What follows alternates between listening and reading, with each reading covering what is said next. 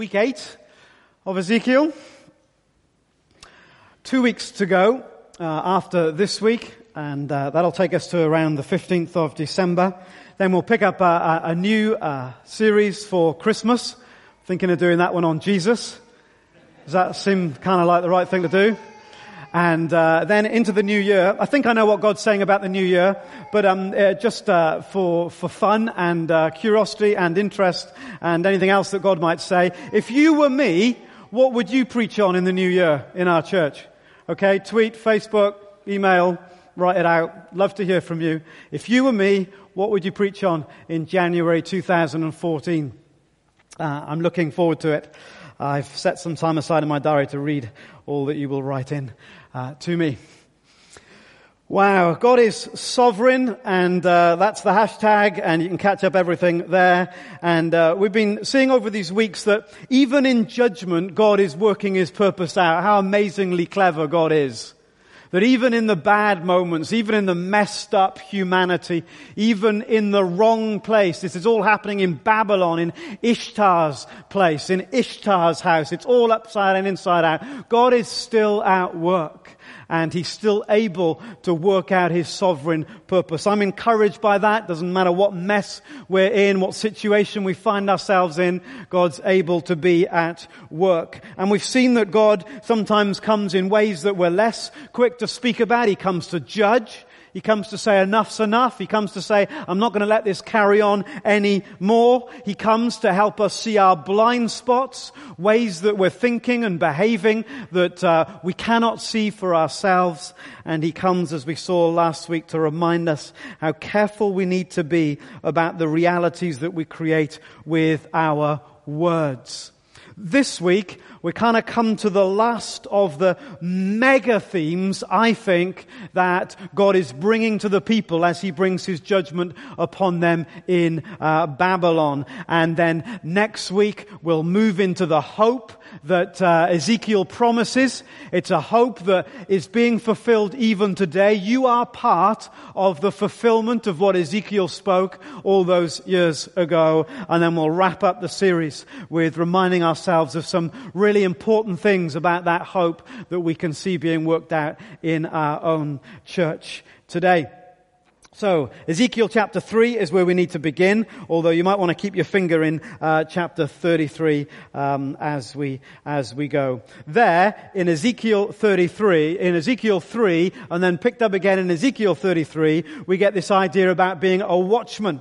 And so this morning's called Watchmen, Don't Just Watch. Here's the key verse then in chapter 3, verse 17. Son of man, I've made you, that's Ezekiel, a watchman for the people of Israel. So hear the word I speak and give them warning from me. Ezekiel was called in a spiritual sense to be a watchman. A physical metaphor, a physical job that God was using to help Ezekiel understand his particular role. So a watchman, as you might expect, watches. Watchman is on the city wall, watching into the distance in order to see at the very first opportunity that the enemy is coming. And when the watchman sees in the distance that the enemy is coming, he goes into the city and he blows his... What does that sound like? What does that sound like? It's going to be a long morning. And he blows his trumpet and all the people go, oh my word, the enemy is coming, and they get themselves ready for action. Ezekiel, God says, is to be a watchman. A watchman not just for a physical enemy that's coming, but a watchman for the judgment that God will bring through the enemy's attack.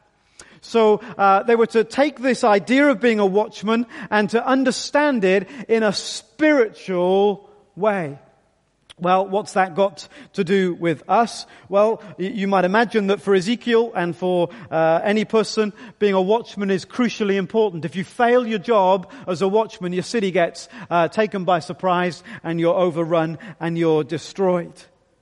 But it wasn't just Ezekiel that was called to be a watchman.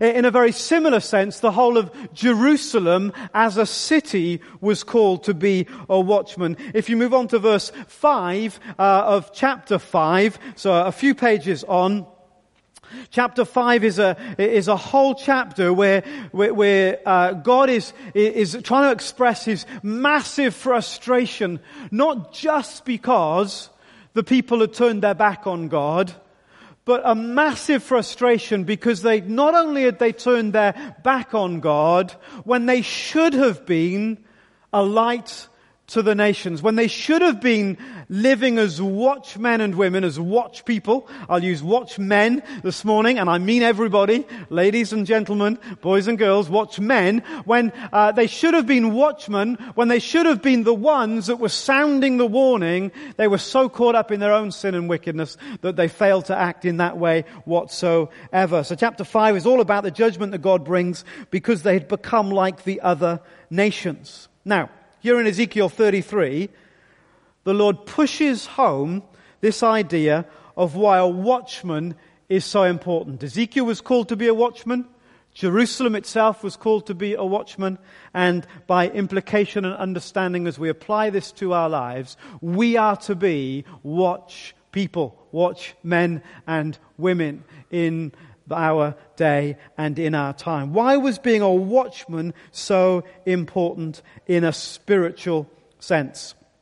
Firstly, watchmen believe there is a judgment.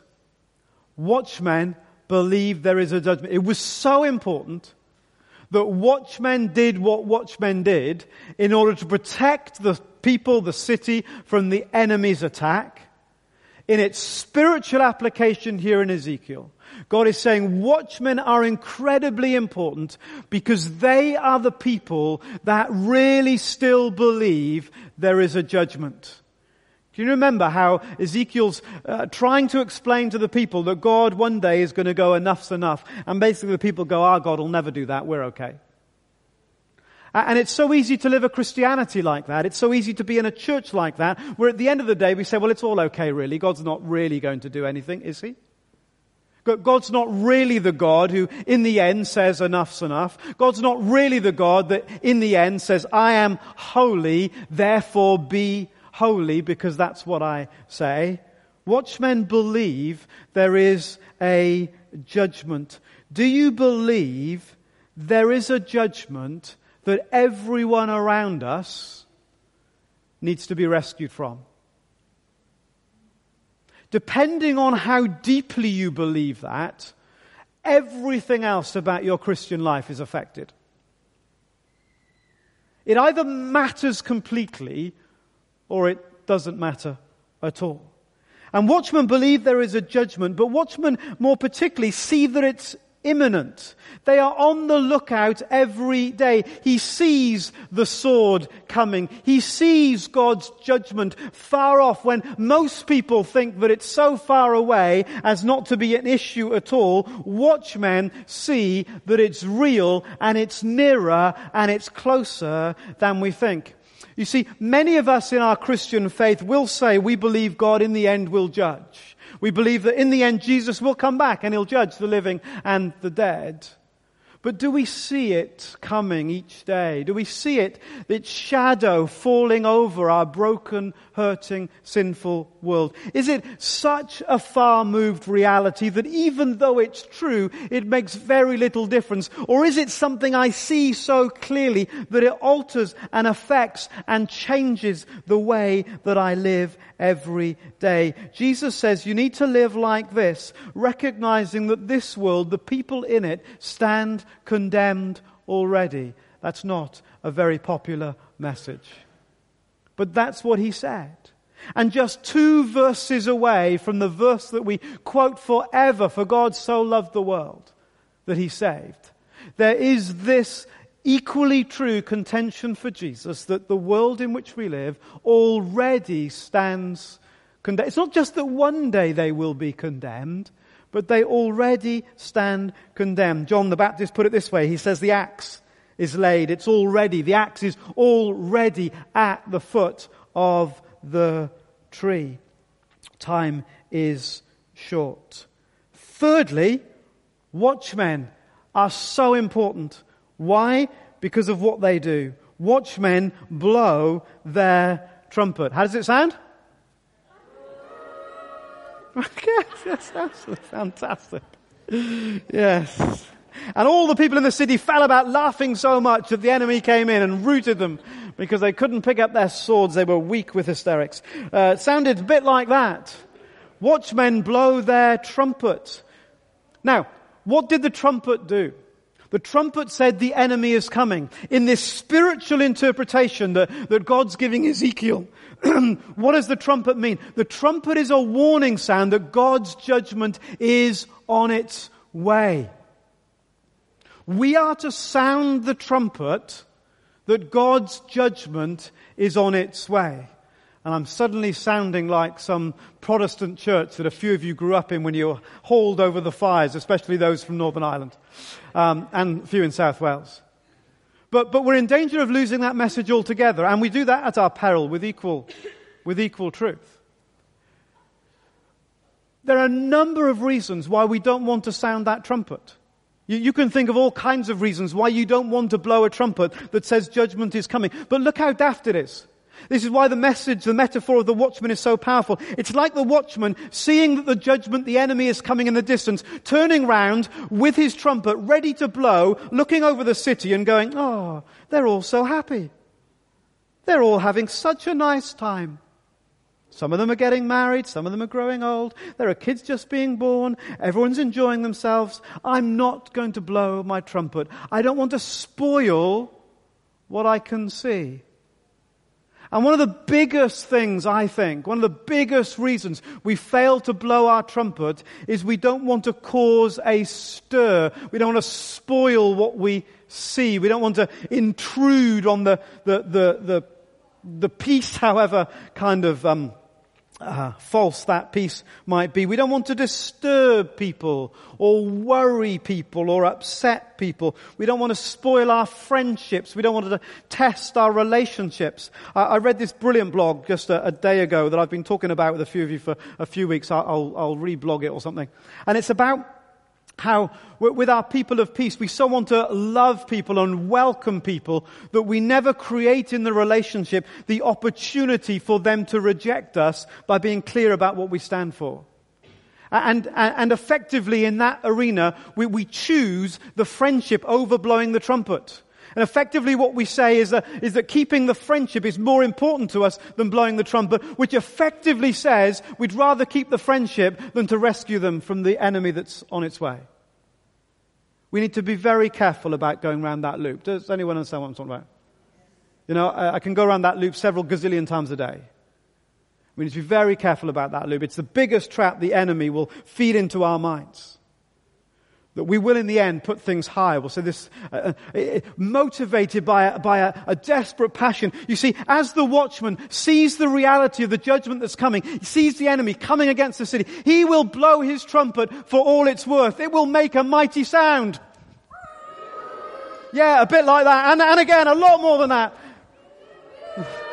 And the reason he will blow it with all his might is he longs with all his heart for those people, whatever he's disrupting and whatever he's disturbing, he longs for them to know the seriousness of the predicament that they're in.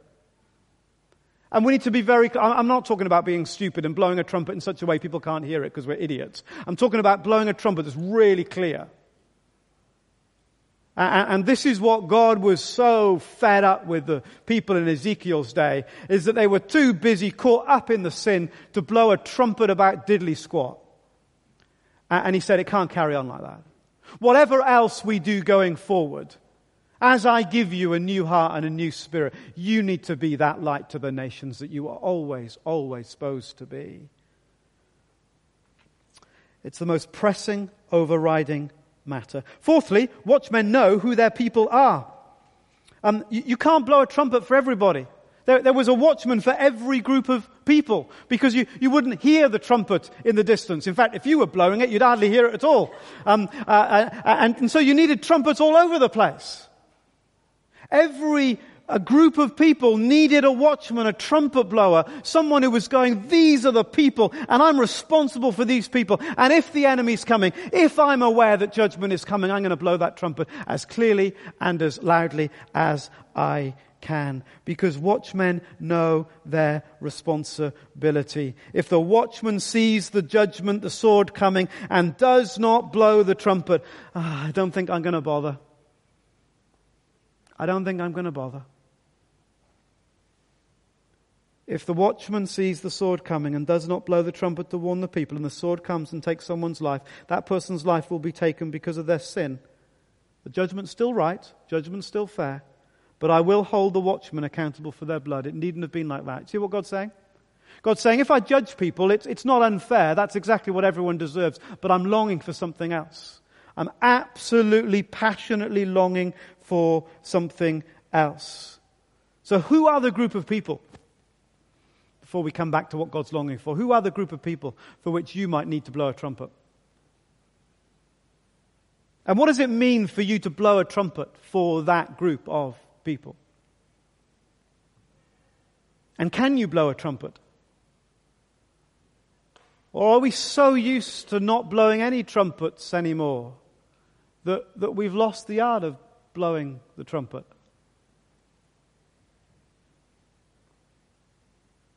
One of the hardest things about blowing a trumpet is it involves speaking out, and we generally hate that as Christians because it's difficult and it's hard, which is probably why there are two words that repeat themselves again and again and again and again and again and again in the Scriptures. And if they repeated themselves again and again and again and again and again and again in the Scriptures, I guess they're fairly important, aren't they? First word, boldness. All the way through the Scriptures, God's saying to people, you've got to be bold. I don't want to. I don't want to be bold. I'm scared. And that's what every follower of Jesus and God has always said. I'm scared. I don't want to be bold. Which is why all the time, what you need, God says, is boldness and perseverance. To keep pushing through when it feels like everything's against us. To push through when it feels like we don't want to bother. To push through when it feels like, oh, the judgment's so far off, I'm not going to bother. Everyone's happy. Let's leave sleeping dogs sleeping, or whatever sleeping dogs do. And let's just leave it.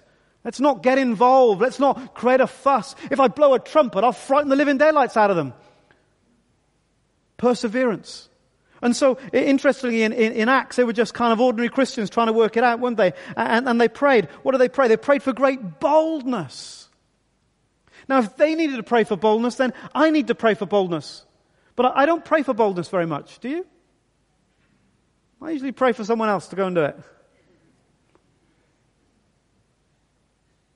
Pray for boldness and perseverance and pushing through. Why?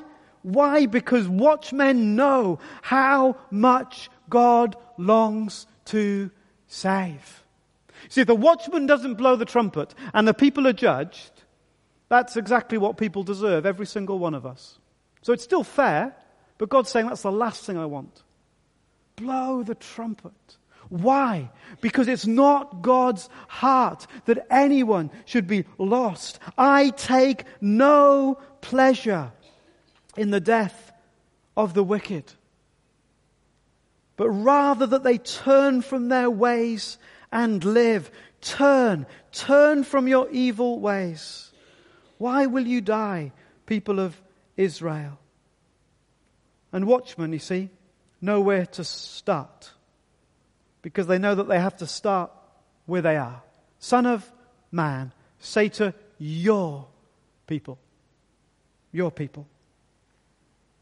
So, it's very simple in terms of understanding the principle.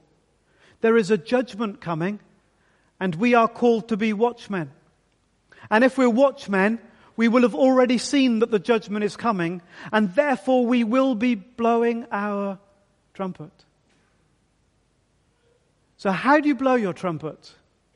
And who are you blowing it for? And those are really two really challenging questions. Maybe there's a third question. And the third question is, what are the subtle agreements from last week? That we might make with ourselves as to why I don't need to blow the trumpet just now.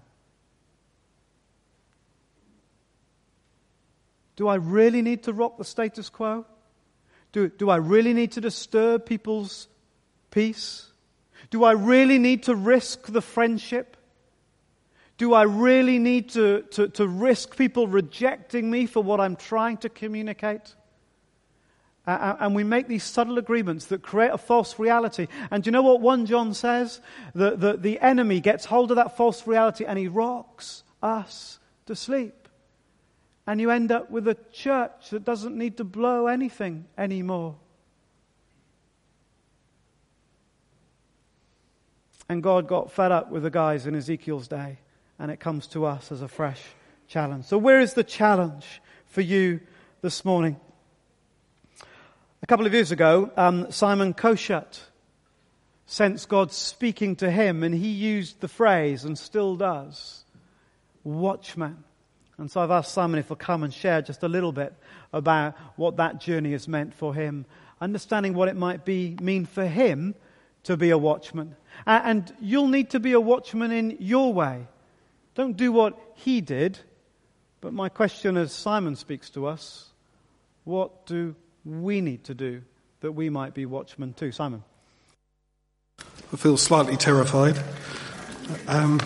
Listening to Simon speak, I realised that God's actually doing some sort of Blue Peter thing today, because 2 years ago he prepared me to be an illustration for his preaching, but also for a continuing role.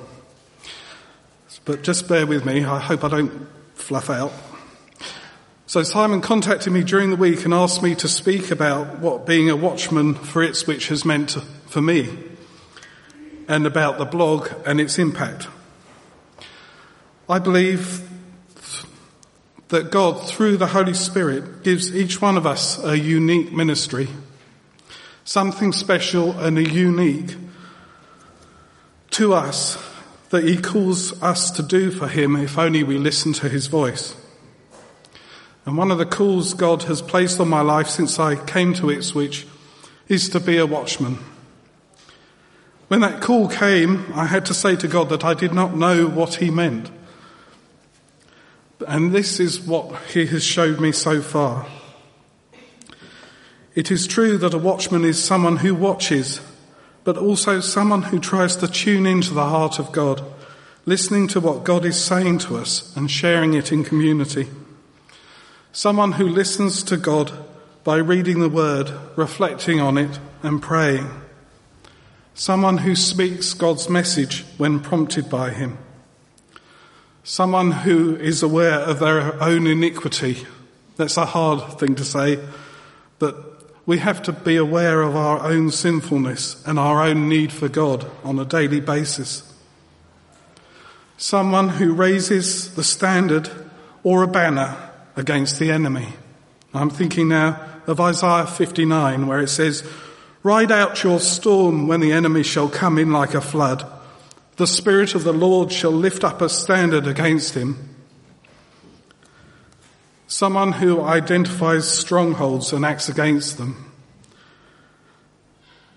And God has shown me strongholds in Ipswich and has asked me to pray against them.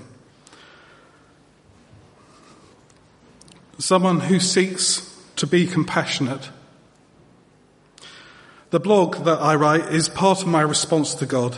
It is a .com address, and it is ipswichwatchman.com.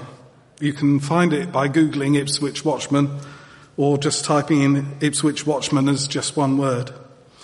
It's something I am committed to doing. When I write, I try and hear what the Holy Spirit wants me to write and then write about it. I'm not perfect at it. It is an obedience thing. It is casting God's bread upon the water, and I'm doing it in faith and relying on him. One of the unexpected things is that a Muslim friend of mine has become an avid reader of it. She regularly sends me comments and also wants to know where it is if I don't publish on time. One of Deb's Australian friends contacted her and said, "I totally have been looking and refreshing myself with all Simon's stuff. I love it. It's really feeding a void in me at the moment. Thank him for me. Tell him I'm loving everything." Thinking back over the last nearly 2 years of ministry, there are two things that stand out in my mind. One is an experience I had when I was walking to the station. I get the early train, I get the 6:14, so I'm quite often walking when the sun is rising. And one morning I was praying on the walk to the station by the river and laying claim to the ground of Ipswich and asking God to set it apart for the Lord. I asked him to bless and rescue the people of Ipswich, not to look on our sins and to remember that he created us. Just as I got near to the station, 3 cormorants flew over my head along the river. I felt it was like God saying that he is sending the Holy Trinity to help Ipswich. God the Father, God the Son, and the Holy Spirit. And then when I got onto the station, there was a white dove-like bird on the ledge. It looked like it was there because it had been injured or stunned. Someone had put a white rag around it to keep it warm so that it could recover. I took this bird to mean that we have allowed the Holy Spirit to be neglected or restrained. That for the Holy Trinity to come to Ipswich, we have to help it to recover and return to its proper place. The 3 cormorants having reminded me that we need the balance of the 3 in 1 in our life, to give equal attention to the 3 persons of the Trinity. The Holy Spirit can be the person of the Trinity that can be played down almost. The opposite danger is if we neglect the Father and the Son because we are dwelling in the Spirit too much. The other thing that has really spoken to me just recently is that there is a moving of the Holy Spirit in this current time. God has his winnowing fan out. He is winnowing his church and reviving it. We hear from Wales in England of revival. He will not neglect Ipswich if we seed revival with prayer. God has placed watchmen in many towns.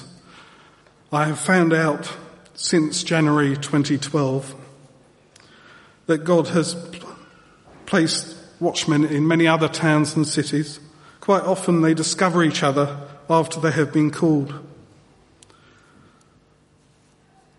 Last week there was an international meeting of prophets in Bethlehem. My friend Peter sent me this message afterwards. God has visited his people again. In Bethlehem, as we gathered to listen, Jesus visited us. Jesus showed us the poverty of our hearts and again chose to make his home in the manger of our hearts. In the middle of a power cut, during an uncomplicated prayer meeting, the crucified Christ stood in our midst. The Holy Spirit was manifest among us. We listened and we interceded for our world, our church. We heard the Lord speak. We saw the Lord speak. We reached out to each other. People from all the nations of the world, united in spirit and profoundly moved. And then my cousin wrote to me. She said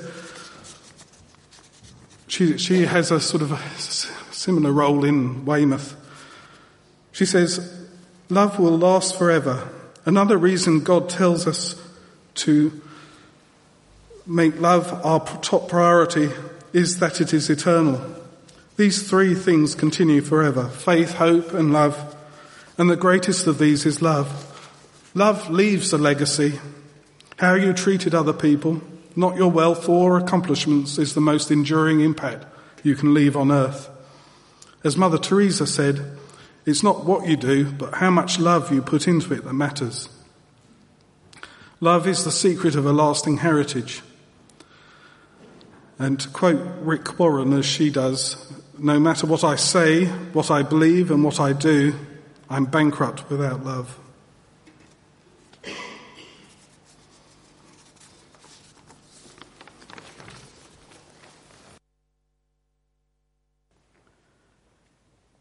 Paul says that Christ's love compels us.